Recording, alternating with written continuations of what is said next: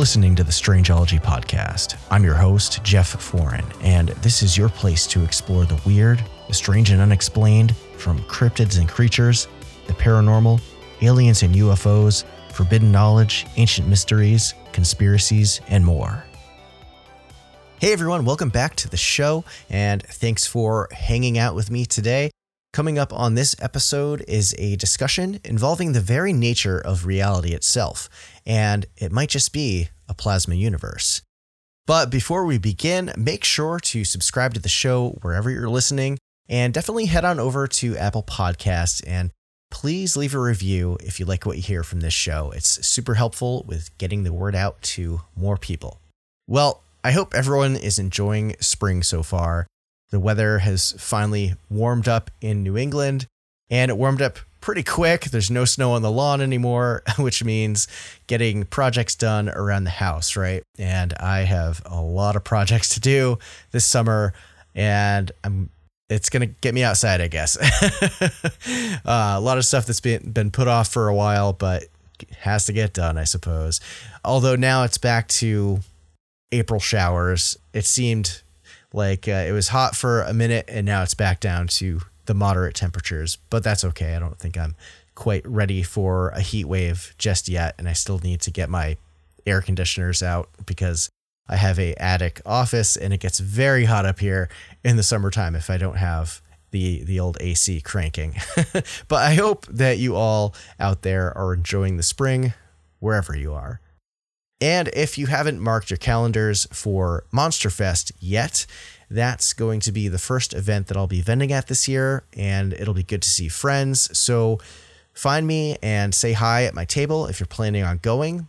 It's going to be happening June 3rd at the Doubletree by Hilton in Canton, Ohio.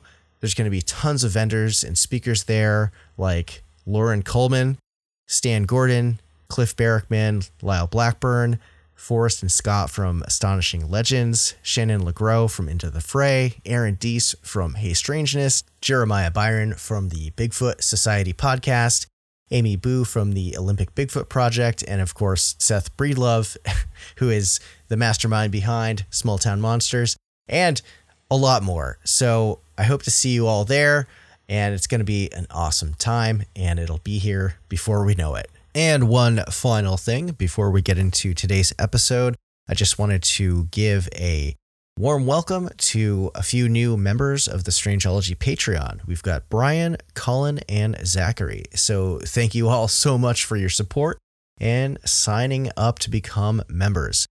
For those of you listening out there, if you want to check out the Strangeology Patreon, you can head on over to patreon.com/Strangeology. And I would appreciate it very much if you considered becoming a member to support the show. All right, so on to today's episode. I don't really have a lot of other updates at the moment. The last week was kind of grind time for a few other things, so didn't have a lot of other things going on beyond that. But this episode is a really cool one. And the guest for today is somebody that I never imagined I'd be interviewing. But I guess when you get into the podcasting world, people start reaching out to you. So my guest today is Professor Robert Temple, who you most likely know as the author of The Sirius Mystery. And he has a new book out called A New Science of Heaven. Heaven as in the cosmos. And this was just a really thought-provoking conversation. And the theories put forward in his new book about our reality is fascinating. So let's just get into it.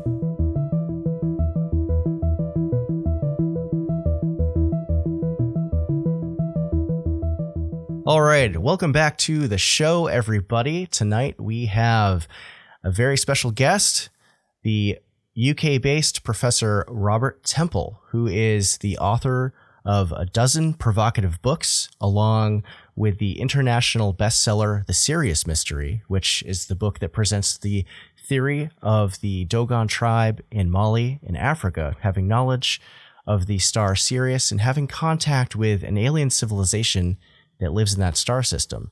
It's a very interesting theory. His new book, which I'm really excited to talk about, A New Science of Heaven, might just be considered one of the most groundbreaking and seminal works in a new understanding of what the universe actually is and what humanity's place is within it. Beyond this, Robert has produced documentaries and written for a number of publications like The Guardian and Time Life. He's also a fellow of the Royal Astronomical Society, a visiting professor of history and the philosophy of science at Tsinghua University in Beijing, and he's been a member of the Egypt Exploration Society since the 1970s. So welcome to the show, Robert. That's a very extensive and accomplished resume that you have. Can you give my listeners a little bit of where in your life did you decide you wanted to research and study all of this subject matter? I often wonder about that, Jeff. I've been interested. I know that I started reading about all these kind of things at the age of 10, maybe 9. So it was just an instinctive desire to look into strange things and the unusual. And I have a habit of looking for anomalies, things that don't fit, because I don't really believe anything anybody tells me. I always have to verify everything. And even then, I don't necessarily believe my own verifications. So because I think that everybody's always wrong. Most of them don't realize it, of course. And that all conventional opinions are certainly wrong. And that it's almost impossible to be correct, actually. We're just too ignorant. You see, all of us, everybody. Yes, there's so much that we don't know about the world that we live in. And there's still a lot of mystery, I think, in it. Well, you're doing your best with all your interest in Fortean phenomena, for instance, to look for anomalies and try to lift the rocks to see what's underneath them in order to get a more accurate view of reality. So you're making a very important contribution yourself, Jeff. Oh, well, thank you. Yes, I too found interest in Forteana and high strangeness since a very young age. And, you know, it's always been a fascinating subject to me. Well, we seem to be similar in that respect. We're instinctively like that from our childhood. Yeah, absolutely. Seems to be a common theme with people that I've talked to over the years about this stuff. So let's talk about your new book. One of the big elements and takeaways that I found going through it was plasma. What exactly can you tell my listeners who may not be as scientifically inclined? What exactly is plasma, and how did you come to the conclusion that the universe is made of 99.9% of this stuff? Well, the first thing I need to say is that there's two plasmas. There's the medical plasma, which people hear about in hospitals, and it's connected with blood. And that's a completely different use of the word. So the plasma we're talking about is the plasma of physics. Okay, what is it? Well, it's a bit difficult for people to accept the fact, or maybe it isn't, that everything they were told at school was wrong. Yeah. Not difficult for somebody like me, but most people don't really want to have to challenge absolutely everything they've ever been taught. But the fact is that we were taught, all of us as children, poor innocent little babes that we were, that the cosmos, the universe, is made of atoms. Everything is atoms. And of course, it was admitted that there were indeed smaller things called atomic particles. But basically, you couldn't have a reality without atoms, because we've got the calcium, we've got the silicon, we've got the carbon, we've got the oxygen.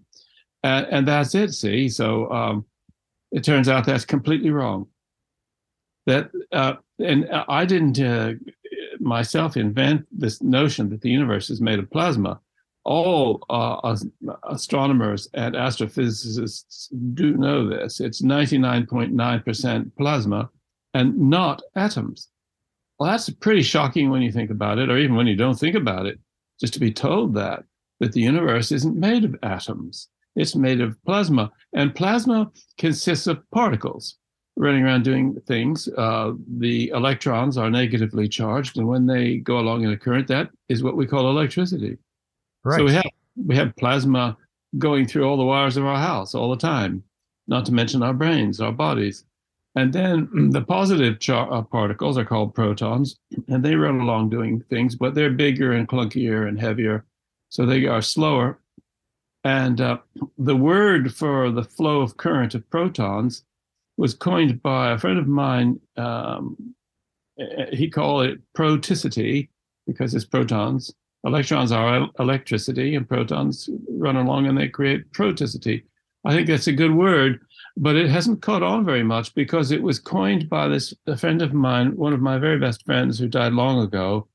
And that is Peter Mitchell, who won the Nobel Prize in 1978 for chemistry for coming up with this discovery that proton currents, proticity, which is a plasma flow, go across all the membranes of all the cells in our bodies. And so you've got the positive and the negative flows, the electricity and the proticity. And then the other constituent of plasma is what they call ions, I-O-N. An ion is often thought to be an incomplete atom because it's not balanced charge. It's usually they're positively charged because they haven't got enough electrons, or at least what Earth-based physicists call not enough electrons. The ions are perfectly happy as they are. They do not wish to acquire more electrons. They do not wish to join the consumer society. They're very, very happy being rough and ready country folk called ions. Yeah. Well, fascinating. So it would seem that on a deeper scale beyond the atomic and subatomic, this is kind of what reality is constructed of, which is very fascinating for sure. There's always new physics, it seems, being found as we go along, and we have to kind of rewrite our understanding of everything.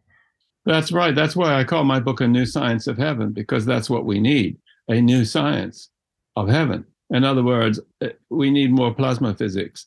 There are plasma physicists, not enough of them, and most of them are engaged in very specific practical projects here on Earth. Not enough theoretical plasma physicists.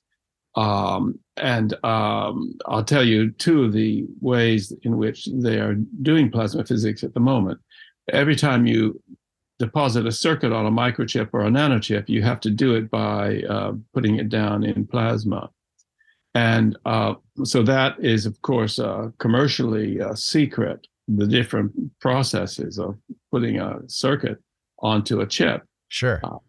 That's worth big money. So all the people who are working in the plasma physics in such companies are under very strict secrecy agreements for obvious commercial reasons. And then the other major area of research of plasma is this possibly fruitless attempt to contain fusion reaction, which can't be done in a physical material because everything would melt. And so such things can only be contained by plasma rings. Oh, interesting. Which are called tokamaks. And they've been working on that since the 50s. And they haven't been able to succeed yet. And we're well up in the 2020s. So who knows if they ever will. But this sucks up most of the plasma researchers and physicists in this practical aim. So the kind of plasma research that I've drawn on in my book, and by the way, it's a book for ordinary readers who do not know any science at all, not even one equation. Don't worry, there's not even one equation to scare you. And the thing is, I do explain everything as you go along. Yes. And I have many friends who don't know any science at all. And they said that they could understand my books. That was a very rewarding thing to be told, because I struggled very hard to take this hideously complex stuff and explain it as if you and I are talking. Right. And so, and I did do an audio version of the book and recorded it myself. So the friends of mine who prefer listening to reading, they've done that, and they all tell me they like it. So that's good. So what we need is more of this research into what the real nature of plasma is, without its practical applications being the focus. And a lot of that work has been done in Russia, Germany, and America. Unfortunately, none in Britain, where I live, which is a great pity. And a lot of the scientists doing it are Russian scientists, strangely enough. And the most interesting work that pushed it furthest forward was by a very, very brilliant Russian professor who died many years ago now, called Professor Tsitovich. Well, just to simplify, the plasma was discovered in 1879 by a guy called Sir William Crookes in England, who invented the vacuum tube. And he first encountered it inside his funny tubes. And he named it radiant matter and said it was the fourth kind of matter, that we have gas, liquid, and solid, and then we have radiant matter. The name was changed to plasma in 1928 by an American scientist called Irving Langmuir, very brilliant man. And my book is full of the stories of the struggles of the people I consider heroes of plasma physics, like Langmuir. Because they were all struggling against the ignorance of conventional thought and the establishment. There's terrible stories of persecution, terrible, terrible. And I recount the human element of the struggle of all of this, which I think is very useful for people to know, because I'm not just giving a dry book about, oh, you've got to know about this proton and that electron. Not a bit of it. I tell about how difficult it was to figure all this out and to get anybody to listen to them. I'll give you one example. Up until 1962, you ask any scientist in the world, apart from the one I'm about to mention, what exists beyond the Earth's atmosphere, and they would say empty space, what we called then outer space. It was completely empty, perfect vacuum. They all said that. And there's no use denying it now. It's like people saying, I was never a Nazi, Yeah. They were all science Nazis because they all believed that outer space was empty. And so along came Fritz Zwicky, who was a Swiss astronomer. And he discovered evidence that outer space was not empty, that there was actually something there in what appeared to be empty space. And he wrote a paper and he couldn't get it published. No physics journal, no astronomy journal, no astrophysics journal anywhere in the world would take Zwicky's paper. For 10 years, he couldn't get it published. And the head of the observatory, he later discovered, had written to all the journals and said, don't you dare publish Zwicky's paper. And so this, which was, of course, illegal. And so this kind of persecution, I'm afraid, is standard. What he did was he went to a biology journal and said, look, I know I'm an astronomer and you wouldn't necessarily normally speak to somebody like me, but I've got this paper about outer space and I can't get it published anywhere. And could I please publish my astronomy article in your biology journal? And they said yes. So then he got it published in a peer-reviewed journal, and he had his off-prints, which he could send round by post to all the astronomers of the world, so that everybody could read his findings, he got around the suppression blockade after 10 years. And then in 1962, which was pretty soon afterwards, that's just a few years later, he was vindicated because the Americans sent satellites up and discovered that there was all this stuff in outer space and it wasn't empty after all. So, right. But it took 10 years and he was being called crazy, because you're always called crazy if you don't believe what the herd thinks. Everybody who doesn't join the herd is crazy. But that's what they always say. But it was simpler back then because they were just called crazy, insane, totally demented, need to be locked up, put in a restraining jacket. And as a matter of fact, my friend Peter Mitchell went through 20 years of that, the guy I mentioned. Yeah. And And then everybody after he got the Nobel Prize, oh, we knew you were right all along, Peter. And of course, they'd been insulting him all those years. And I have a friend who, when he was at Cambridge, and he's now my age, was told in the lectures. Now there is a chap called Peter Mitchell, because he was studying this field, bioenergetics, who has various theories that are different from what we've just said. But don't pay any attention to him. Whatever you do, don't read his papers, because he's totally mad. And none of us even speak to him. And then he ended up getting the Nobel Prize for being correct. But of course, he had to be crazy because he didn't go with the herd, and everybody who's not in the herd is crazy. So you and I are crazy. I can tell immediately, looking at you, Jeff, that you don't believe everything you're told. Exactly. Yep. Yes. It seems like, if you go against the grain, the grain's gonna try and push back on you for sure. So, the next thing I want to get into, and you're mentioning that outer space isn't empty. There's obviously, stuff in the vacuum. It's not a perfect vacuum. You talk about this 2-cloud system that's just outside of Earth. Can you talk about this 2-cloud system? Absolutely. And our solar system is full of what's called the solar wind, which is plasma spewing out from the sun, because the sun is completely plasma, and all the stars are completely plasma, and lightning is plasma.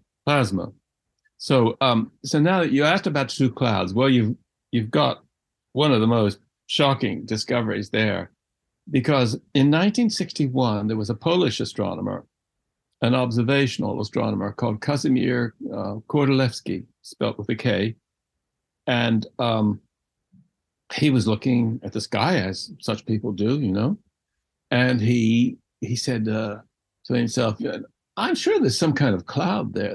Things aren't right. Now, he discovered these 2 clouds, which weren't emitting any light, so you couldn't see them in that way, and were largely transparent. But you needed very sensitive equipment. And anyway, he said, he published a paper saying that these 2 clouds existed between the Earth and the Moon. Big clouds, very big. And they came to be called the Kordylewski clouds, named after him. And then the Polish government was upset and told him to stop work, and he wasn't allowed to continue practicing as a scientist anymore. His great-grandson has told me that. So then in 2019, these clouds were confirmed by some Hungarian astronomers. I heard about it because they published their paper on researchgate.net, which is a website where I have my own technical papers and they have theirs. And most scientists and a lot of scholars and historians and people of that sort stick their stuff. And I plead guilty to being in that crowd. And so that's how I was able to contact him, because if you're in ResearchGate, you can contact somebody else who's in ResearchGate with a message. You don't have to look up their phone number or try to discover their email address. So I sent a message by ResearchGate to this woman who was the head of the team. And I congratulated her for confirming the existence of the Kordylewski clouds, because that was a big feat. But she used the kind of more modern equipment that we have today to do that. I said, because I instantly realized they had to be plasma clouds, which I'll explain in a moment. Are you studying the plasma aspects of these clouds? And she replied saying, no, we're studying the celestial dynamics aspects, that is, how they move and form and so on. And she didn't appear to me to know what I meant. So I gathered from that she didn't know that much about plasma. It was instantly obvious to me, as soon as I knew that these clouds had been confirmed, that they had to be what's called dusty complex plasma clouds, which is a very specific kind of plasma. It's the only really interesting form of plasma. Now, plasma can exist as a gas, as a liquid, as a solid, and as crystals, or all at once in a plasma entity. And there are blobs of plasma. which are called plasmoids. And every time there's stuff spewed out of the sun coming to the Earth, which they call a mass ejection, in fact, it's a plasmoid. And it's surrounded by a sheath that protects it, a double-layered sheath, which is very like the double-layered sheaths that surround all the cells in our bodies, which prevents it being destroyed. And you can have plasmoids inside a big plasma cloud, which are completely different inside from each other, very hot, very cold next to each other, but because they're surrounded by sheaths, they don't affect one another. So these clouds, which our goddaughter, Lily Ashley, has called the brain clouds, which I think is good, you'll see why in a moment, are together 18 times the size of the Earth. And they're between the Earth and the Moon. Interesting. This means that we don't have an Earth-Moon system. We have a two-cloud system, and there's an Earth and a Moon thrown in, which changes our view of things a bit. Yeah. Now, you don't look through the clouds to see the Moon because they're between us and the Moon, but not in direct line of sight. They're 60 degrees to the right and 60 degrees to the left at very specific points in space called L4 and L5. Which are L for Lagrange, which are points where he was a famous scientist, where the gravity of the Moon and the gravity of the Earth balance out so that you can sit there and you can sit there forever if you like. Right. You won't be drawn to either body. And that's where these clouds are based. That is, their centers are, because they're enormous. And now, knowing that they have to be dusty complex plasmas, we come back to the man I mentioned called Professor Tsvetovich, the Russian guy. Yeah. He proved, along with his colleagues in the laboratory, that dusty complex plasmas, because you have to have the dust in them or it doesn't work, can be so complex that they're known as dusty complex plasmas, which can only be described by what's called nonlinear equations, which are very difficult to solve. And they're not like other plasmas. And they would fill outer space.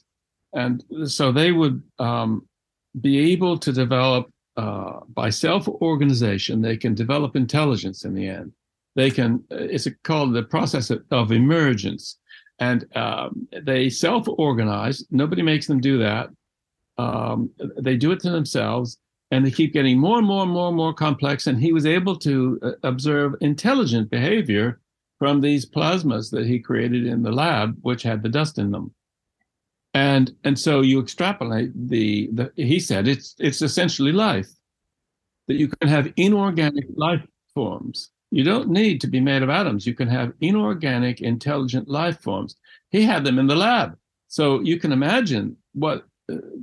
two clouds, each 9 times the size of the Earth, right next to the Earth, practically, between the Earth and the Moon, that are so gigantic and have been there for billions of years. They must be so super intelligent. That's why our goddaughter calls them the brain clouds, because we think that they must have super intelligence, like super AI, but super, super, super, hyper, hyper, hyper AI, if you can even imagine that, along with the most gigantic computing power you could ever conceive, so that they would, since they've been here for billions of years, they'd know the whole history of the planet. They'd know everything about on it, every creature on it, and they'd be watching us, talking.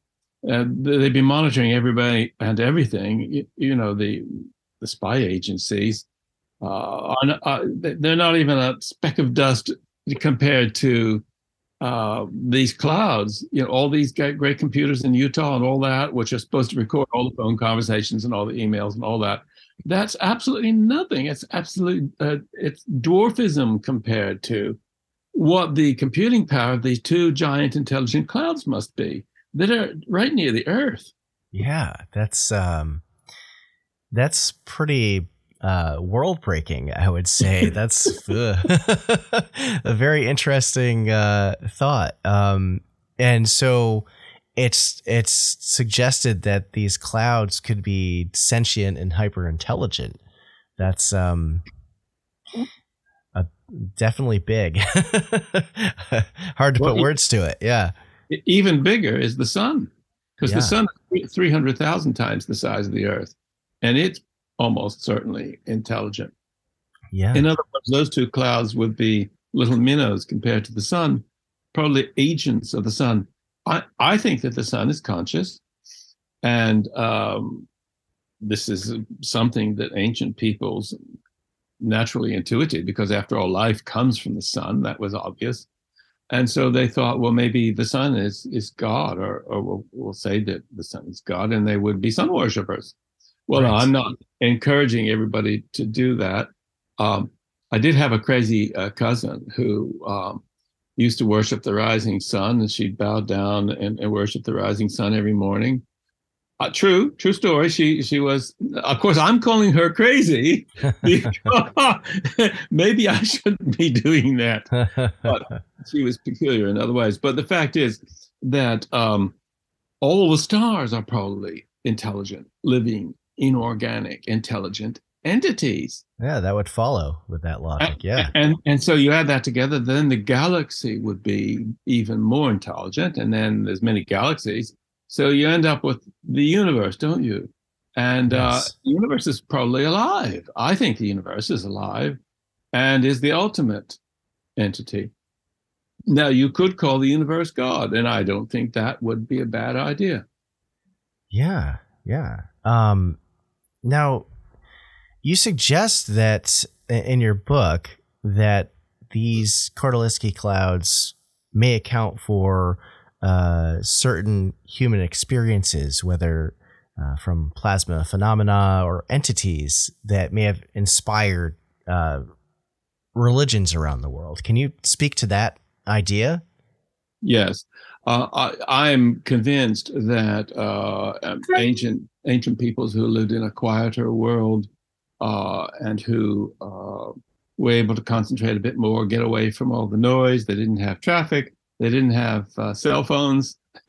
Thank God for that. I don't have a cell phone.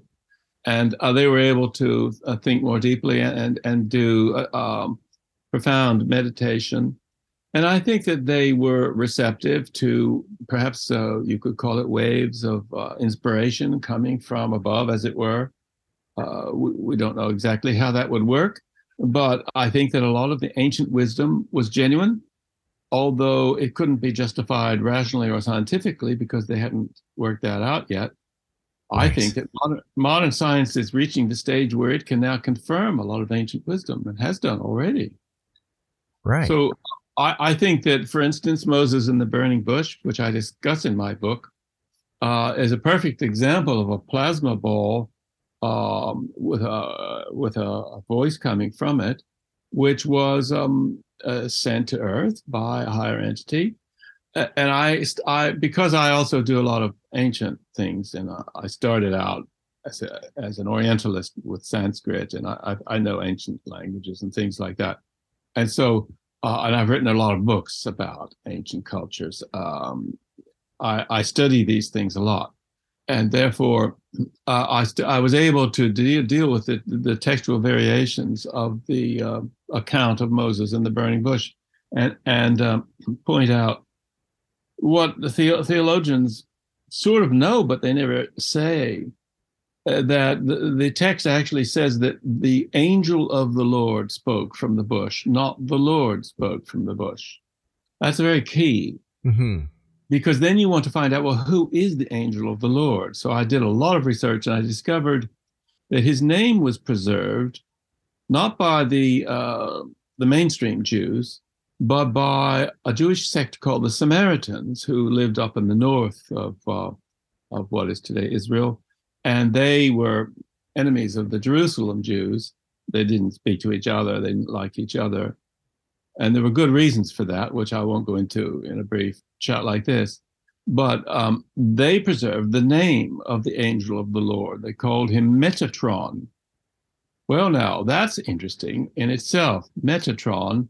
And because I should say that I have a chapter about all this in my book, but if you want the full story, you have to see the footnotes, which are very lengthy passages that were taken out of that chapter and stuffed at the back because the editors thought that this is too much, and we'll stick it at the back in the footnotes, and the people who are really keen will read that. So then I discovered something else about Metatron. This is the really, really hair-raising discovery.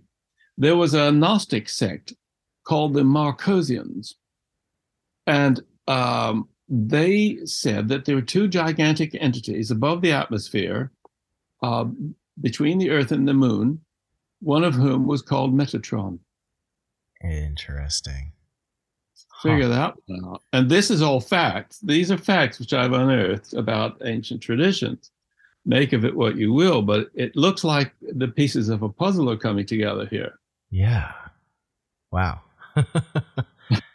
That's pretty hair-raising indeed. Oh my gosh. Wow, that's pretty wild for sure. Yeah, I don't do normal. Yeah, no, for sure. Me neither. I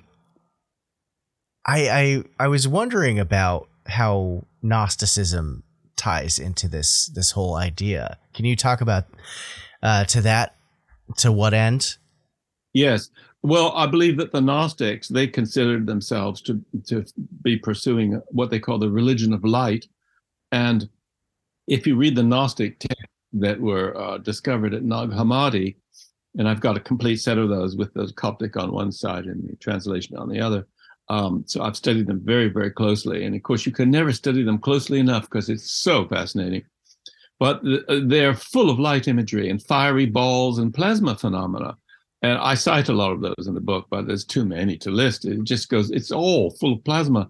And the book of Enoch is another example. And I discuss the book of Enoch because Enoch is this prophet from the Old Testament who is taken up to heaven, and he goes into a realm of plasma, which he describes. And even some of the statements attributed to Jesus, which are not actually in the canonical Bible, say that I think that he makes a statement to the effect that the Lord is 10,000 times brighter than 10,000 suns. Work that one out. So what was he talking about, and where did he get these numbers from? And so if you look into the origins of Christianity, the different versions of Judaism before it was homogenized in the 200s by the codification called the Mishnah. If you look earlier than that at what was underground in Judaism, which survives in a form of the Kabbalah people today, I would say that the theology of the Orthodox Jews who are Hasidim, they may look strange because of the way they dress and their hairstyle and so on. Not much of which I personally find very congenial at all, and I don't think it does them any good in the perceptions of them by others. But I would say that theologically they're more accurate than the what Gershom Scholem, whom I was fortunate to know, called politely the normative rabbinical Jews, which is, I mean, you've got different forms of them too. You've got the Reform ones. And so I can't go into a long discussion about Judaism, but Judaism is not and never has been uniform. There are variations. And what interests me are the ancient variations. Gotcha. Okay. Huh. So going back to, I'm wondering about these clouds that could be tied to biblical angels like Metatron, who, from my understanding, is kind of like the voice of God. These would be kind of, if they're hyper intelligent, they could be repositories of knowledge. Maybe not all knowledge in the universe, but probably a lot. Would there be a way for us to potentially communicate or access this kind of knowledge? People speak about the Akashic records and being able to access them that way. I'm not sure if these are related. I think the Akashic records are in the Kordylewski clouds. Okay. And that they do exist. And that what people have intuited all these ages is going to be shown effectively all to be true. It's just that it seemed perhaps a bit nonsensical to what the hard-nosed realists, as that people often style themselves. They think they're being very rigorous and hard-nosed and realists and so on. I don't think that hard-nosed realism is what it's cracked up to be. You have to be more open. Yes, absolutely. Anything's possible, I think. Always good to look at the world with open eyes and an open mind, for sure. Now, in the book, we've talked about, obviously, these clouds, these Kordylewski clouds are highly intelligent. But there was one bit that I found super interesting, which was that it was mentioned that they can twist into kind of like double helix patterns that are called Birkeland currents. And the implications of that are really fascinating. Can you expand on that thought? Well, yes. The Birkeland currents are named after a famous Norwegian scientist called Christian Birkeland, who studied the aurora borealis, who went up and spent a lot of time near the North Pole and got freezing cold. And he sorted out what the aurora was. And so they carry electric currents and can do so at superconducting speeds with no resistance over vast distances. And there is something called the electric universe theory, which I think is sound, which says that the universe functions by means of currents between the stars and so on, forming this cosmic web, so that the filaments that you see in the photographs of the cosmic web that they print these days from the powerful telescopes, those are Birkeland currents. And some of them are gigantic, they could be 100 light years long, and they can be wider than our solar system in width, carrying almost incredibly inconceivable currents between the stars. So what this means is that the sun, for instance, is not powered by a fusion explosion at its core, which was a theory originated in the 1920s from Sir Arthur Eddington, who did his best at the time. I'm a great admirer of his, but I don't subscribe to that particular theory. It was the best he could come up with then.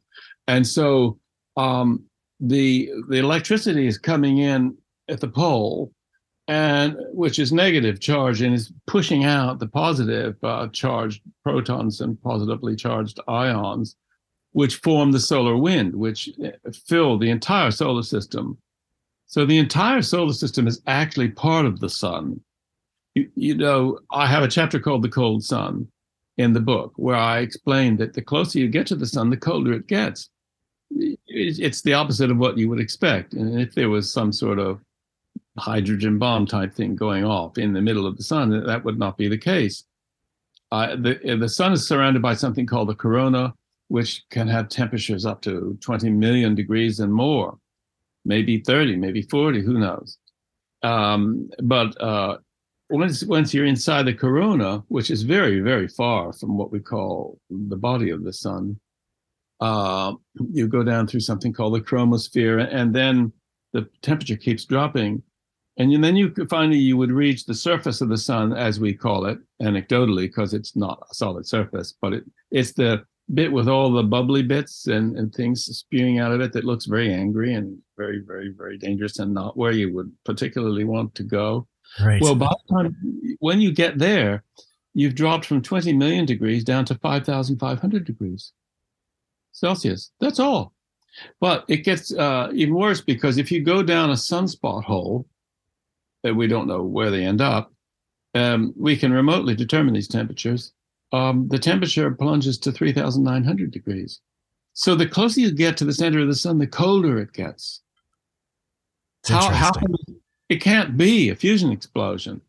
And even the standard physicists who can't break away from the herd admit that it would take 200,000 years by a process called convection for the energy of a fusion explosion to reach the surface of the sun, the technical name of which is photosphere.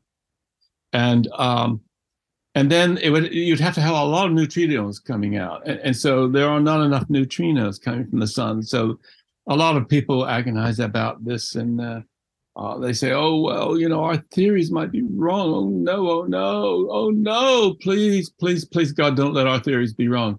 But the fact is that there's nothing more painful to a conventionally minded scientist than to have to abandon a theory. Oh, shockaroo. But the fact is that all theories are wrong by definition because they're just theories. Right.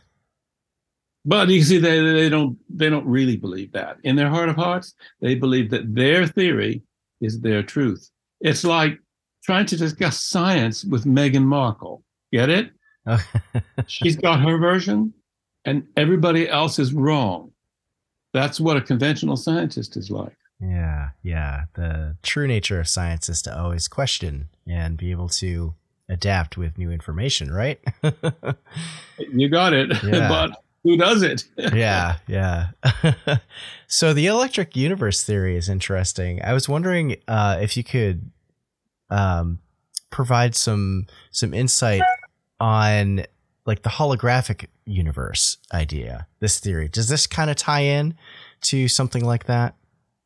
It is possible that the holography comes into this. I admire all the attempts to describe holography as being part of a description of reality. In order to see where it would really fit, you need to know about the dusty complex plasmas and how fantastically complex they are in their interior structure.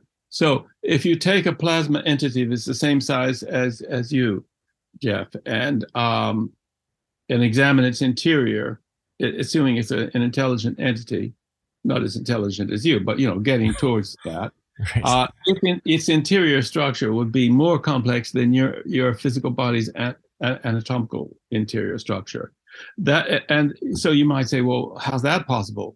It's because you would have nodes connected by filaments. It would look very like the human brain, and the plasmoids would be like the nodes, and the Birkeland currents, the miniature ones, would connect them with each other.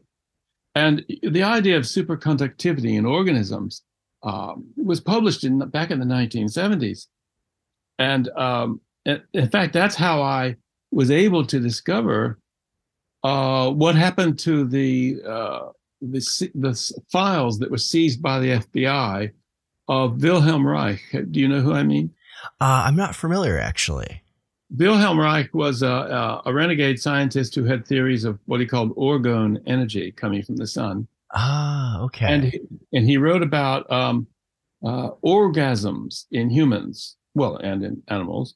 He said that an orgasm was a spontaneous contraction and expansion of the plasma of the human body, and that it was only indirectly related to sex. It had been linked up to sex to encourage people to have sex, but it itself was not sexual.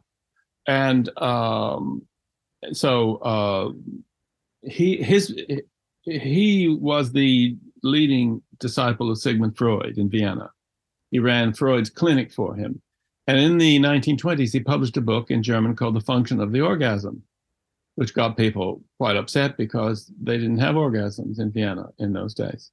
Weren't supposed to. And so then what happened was the Nazis came along and they did not like Wilhelm Reich one bit, and they burnt all his books. Yeah.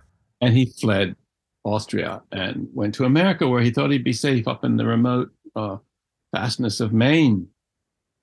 And what happened was the FBI went up to his laboratory and his house in Maine.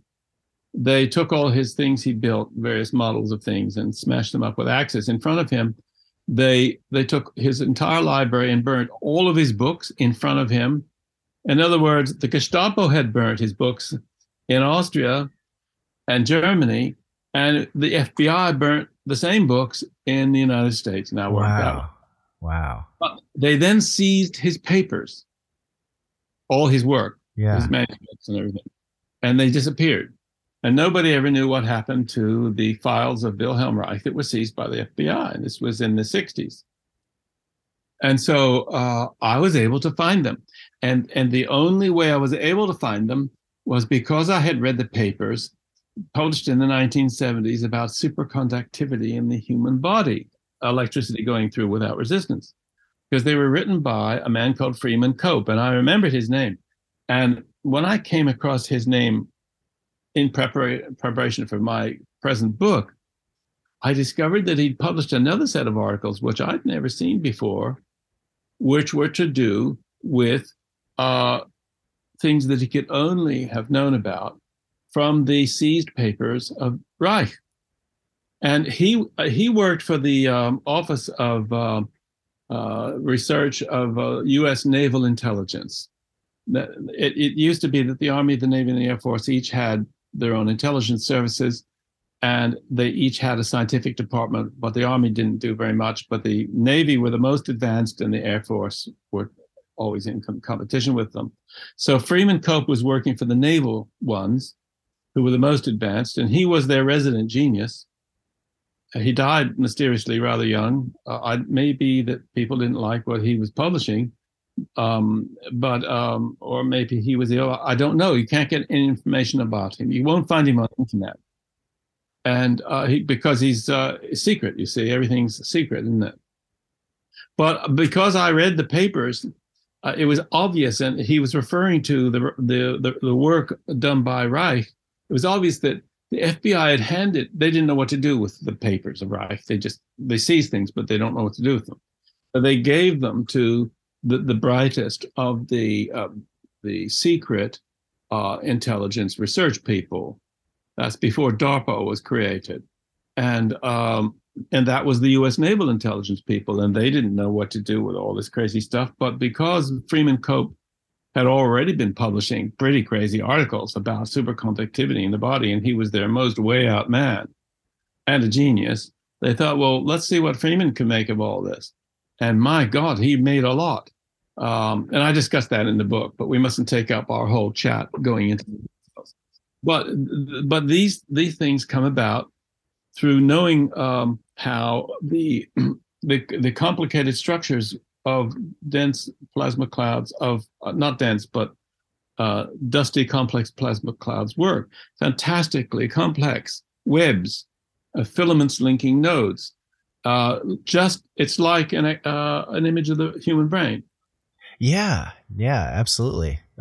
It's very interesting, kind of like the fractal nature of reality and how Absolutely. a large scale image of the universe that we can see, the observable universe at least, looks very similar to a neural network. It's very, very interesting.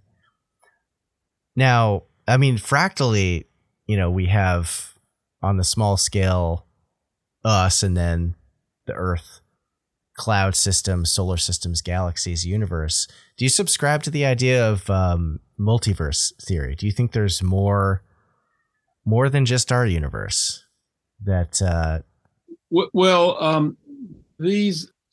this idea was first floated by a man called Everett, who was a PhD student of a man I knew called John Wheeler, and then it was taken up by David Deutsch at Oxford. And in 1979, I published the first extensive report of this, having, in fact, recorded an interview with David Deutsch, in which I explored what was called the many universes theory, which has now been simplified down to speaking of a multiverse. Yeah. The idea being that reality keeps splitting, and that there are these different dimensions, you could call them. And you're asking me if I think that's true. Well, I don't, but I do believe that the plasma world and the world made of atomic matter, which we call the physical world, do go along side by side. They cohabit, and that we are all plasma beings, what's known as bioplasma, because we're biological plasma beings, are temporarily inhabiting physical bodies, which are made of atoms, but they wear out pretty fast, as we all experience every time we sprain an ankle. Right. Something goes wrong, and we get colds, and then we die. So, but what does dying mean? We speak of dying because we're leaving the physical world, which has all kinds of grief and separation aspects to it, which are terrible. But it doesn't mean that we are extinct after we die. We continue as plasma beings. We go back to the parallel plasma universe, which we can't see with our optic nerves, except a few people are very sensitive and they can see auras and so on. You know about that. Yes. The more sensitive you are, the more you can perceive in that way. But they're a tiny minority of humanity. And so the idea is that nobody can die. It's not just that nobody does die, nobody can die. Then you've got the problem of, well, if you can't die, that means, do I really have to live forever? I mean, is there absolutely no end to this? You know, can I not escape? When you think about it, everybody thinks they don't want to die, but then when they face the fact that they won't and can't, you're faced with the problem of eternal life. And what do you do with eternal life? I mean, where do you go? What's next? And there is only one solution: to become a better and better person. Because otherwise you're stuck with a horrible person yourself, and you're going to be in a state of torment caused by yourself, self-torment, because you're a bad person. And there's only one cure, and that's to stop being bad and be good. And then things will look up. Right. So the idea here is that human consciousness, or the soul, whatever we want to call it, is made out of this plasma, and it's eternal. Yes. And once your physical body dies, you kind of go back into the ether or the plasma universe. If we don't die, is there, obviously matter, energy can't be created or destroyed, so it does kind of make a lot of sense. Does reincarnation kind of come into this? Can your plasma body come back and just recycle and recycle? Oh, yes. Reincarnation is absolutely certain, as far as I'm concerned. It's one of the few certainties that I would subscribe to. Nothing makes any sense without reincarnation. You can't just come once and then leave. Yeah. People come repeatedly. And we have amnesia when we're born because it's a survival mechanism. Because if we didn't have amnesia, we'd be thinking about our past life the whole time, and we wouldn't be aware that the big bad wolf was coming, that was going to eat us all up, and humans wouldn't have lived very long if they could spend all their time today thinking about yesterday. So we've got to start afresh, and a lot of people think, oh, this time I'm going to really do it this time. I've got it together now. Everybody incarnates, and they think, well, the good people think, or the people who would like to be good people think, I'm really going to be better. I'm not going to become a drug addict this time. I'm not going to become an alcoholic. I'm not going to murder anybody. I'm not going to rob banks. I'm going to be a reformed character. You just wait and see. Of course. And you mentioned people's auras, like the light flash and the death flash. Can you talk about how this has actually been more or less proven by certain techniques in recent years? The birth flash, or I should say conception flash, because it's what happens when the sperm meets the egg, has been filmed many times, and you can see that on YouTube. Yeah. There's several versions of it. So you can see the visual evidence of that, anybody, by going on YouTube and typing in conception flash or birth flash or whatever. So that doesn't require any further demonstration, because it's already been filmed so often. That when the sperm meets and fertilizes the egg, there's a flash of light that comes out. Yeah. And similarly, there appears to be a flash of light when we die. But I have an account of all this in my book as well. I gathered together many reports of the mist rising from a dying person that's been witnessed thousands of times. Yeah. Very faint mist, very hard to see, and it floats upwards. And of course, in the near-death experiences that we have read so often, people talk about floating up to the ceiling. Well, that's because the mist is the faint trace of the plasma body rising, and the plasma body does rise to the ceiling. Although a lot of people are sort of forced back because it's not their time. Right. But many people have experienced it. I have friends who've experienced it. I haven't myself, but there is a death flash as well. But that brings us to a discussion of what's called biophotons. So in the book, I have images that are taken in the complete darkness of people from the light that spontaneously is emitted by the body by what are called biophotons. Yeah. Which are things that they come out, but you need very sensitive equipment and photomultipliers to detect them properly. But I have images, pretty spooky ones. There's a very spooky image of what a man's head and face looks like with dark holes for the eyes. But apparently biophotons aren't emitted by the eyes. And that's in the book. And then there are pictures of this kind that show the plasma streaming along the traditional Chinese meridians of acupuncture. And with thereby visual proof that the Chinese acupuncture is real and that the energy that the Chinese call qi is in fact plasma currents, and that it's all real, it's all true. Yeah, yeah. Certainly, I've known several people in my life that have benefited greatly from things like acupuncture treatments and working with those kinds of techniques. So, yeah, that's very interesting. And you see, when you die, apparently, all the biophoton production of your body is concentrated, and it's like a light bulb that flashes before it burns out. It goes out.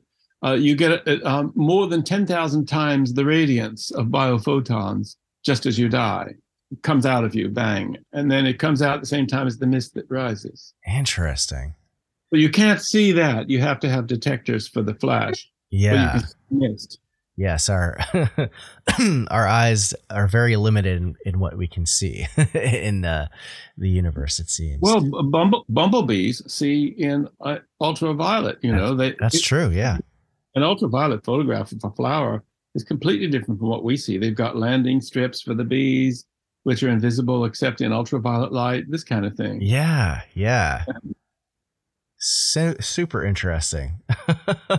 Now, I wanted to briefly touch on the subject of things like UAPs, UFOs, ball lightning. Is that all kind of tied into this? Could some of the things that people are seeing in the skies be plasma beings, potentially from the Kordylewski clouds or elsewhere?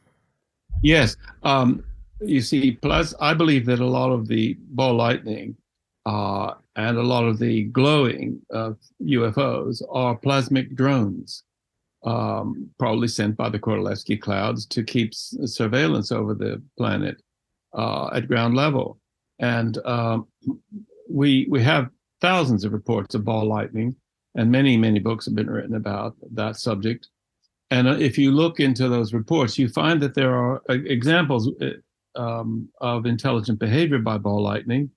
And I like to cite the example of the ball lightning that stopped to look at a Persian carpet, and it followed the design. It was studying the design of the carpet. Well, that's intelligent behavior. Right. So it's either remotely controlled in real time, or it's got its plasma software on board. So it's like a robotic plasmic drone that's programmed to study things and record them and then relay them. And I think that this explains many of the UFO sightings, the glowing ones of doing impossible speeds and zigzagging and all those things. that they are in fact plasmic drones from the Interesting. Kowalski clouds. Yeah. We better get our thoughts together about these clouds, because we have SETI programs to look for little green men on planets far, far away. But we have inorganic, super intelligent life forms between us and the moon. Why are we wasting time on little green men when we've got the big guys right here on the same block? Right. Yeah. Yeah. These kind of almost stewards to the planet almost. Yeah. And they must be friendly, because if they weren't, we wouldn't still be here. Yeah. Do you think it's possible that these super intelligences have directed human evolution over the years? Yes. Yeah. It would be hard to think otherwise. Yeah. Wow. That's a lot of things to think about for sure. Well, my book's just a starter. It's just an intro. Yeah. I call it it's basically a kindergarten text. We're only getting started with this stuff. I have written this book to speak to the public, because now you're speaking to experts, because they already know what they think, and they're in their grooves, and they don't want to challenge orthodoxy, not get a grant, not get promoted. They're in the trap of academia. And so I've written a book that's for the public, because I believe the public need to put the pressure for taking this all seriously. But first they have to understand it. They have to know about it. Somebody has to tell them. There is no other book that tells people about the plasma universe. This is just mine. Yeah. No, I don't have any competition. Now, I don't say that with glee. I would like there to be 100 others, 1,000 others. I would like it to become something that everybody's talking about all the time and finding out more about. So I'm trying to get it started. Yeah. Yeah. We need to put our plasma brains together, if you will, to solve this mystery for sure. Well, we're just about at the top of the hour here, Robert. Thank you so much for joining me today. And this has been a really fascinating and enlightening conversation. Before we sign off, can you tell my listeners where they can find you online, where to purchase your new book, along with your other works? Well, the easiest thing to do in the States is to just obtain my book through Amazon. You have a choice of the book itself. There's a hardback, there's a paperback, there's an ebook, and then for people who like to listen instead of read, and there are many of them, especially if you're driving across the Nevada desert or something, get the audio book, which I recorded myself.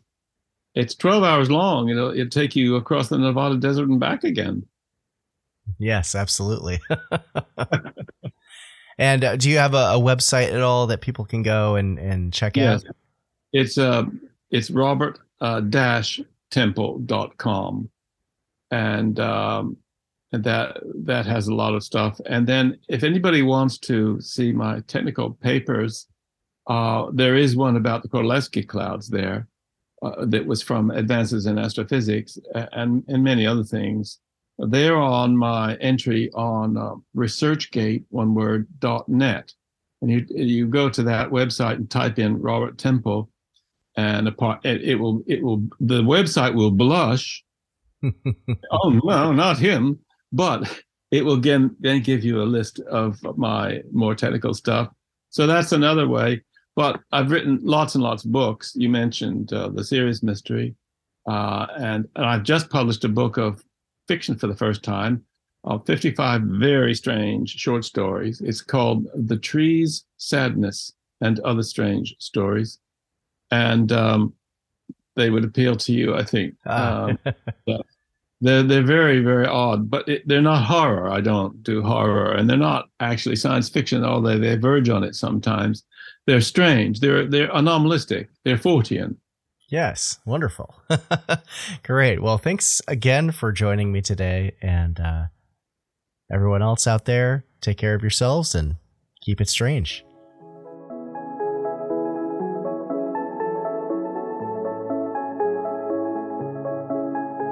Thank you again, Robert, for coming on the show today.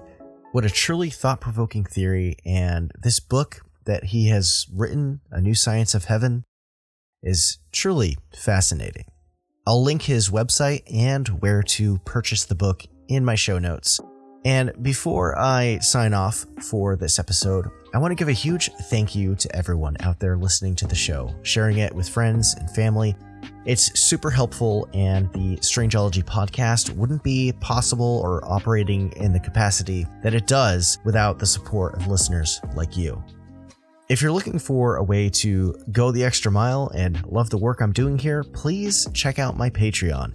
You can join right now for as little as $1 a month, although the slots for that tier are getting limited, and the next lowest tier will soon be the $3 tier. So definitely sign up as soon as you are able to.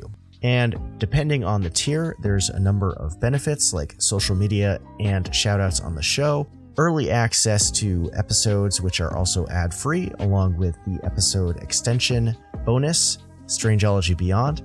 You also get merch discounts at my shop, exclusive merch, and more. Also, don't forget to check out my shop if you like Cryptid and Fortean merch and want to support me that way. Summer weather is coming, so if you need new t-shirts or tank tops, you can head on over to strangeology.etsy.com. Make sure to sign up for my email list there as well for discounts. And you can also follow me on all of my socials like Instagram, Facebook, Twitter, TikTok, YouTube for more video content.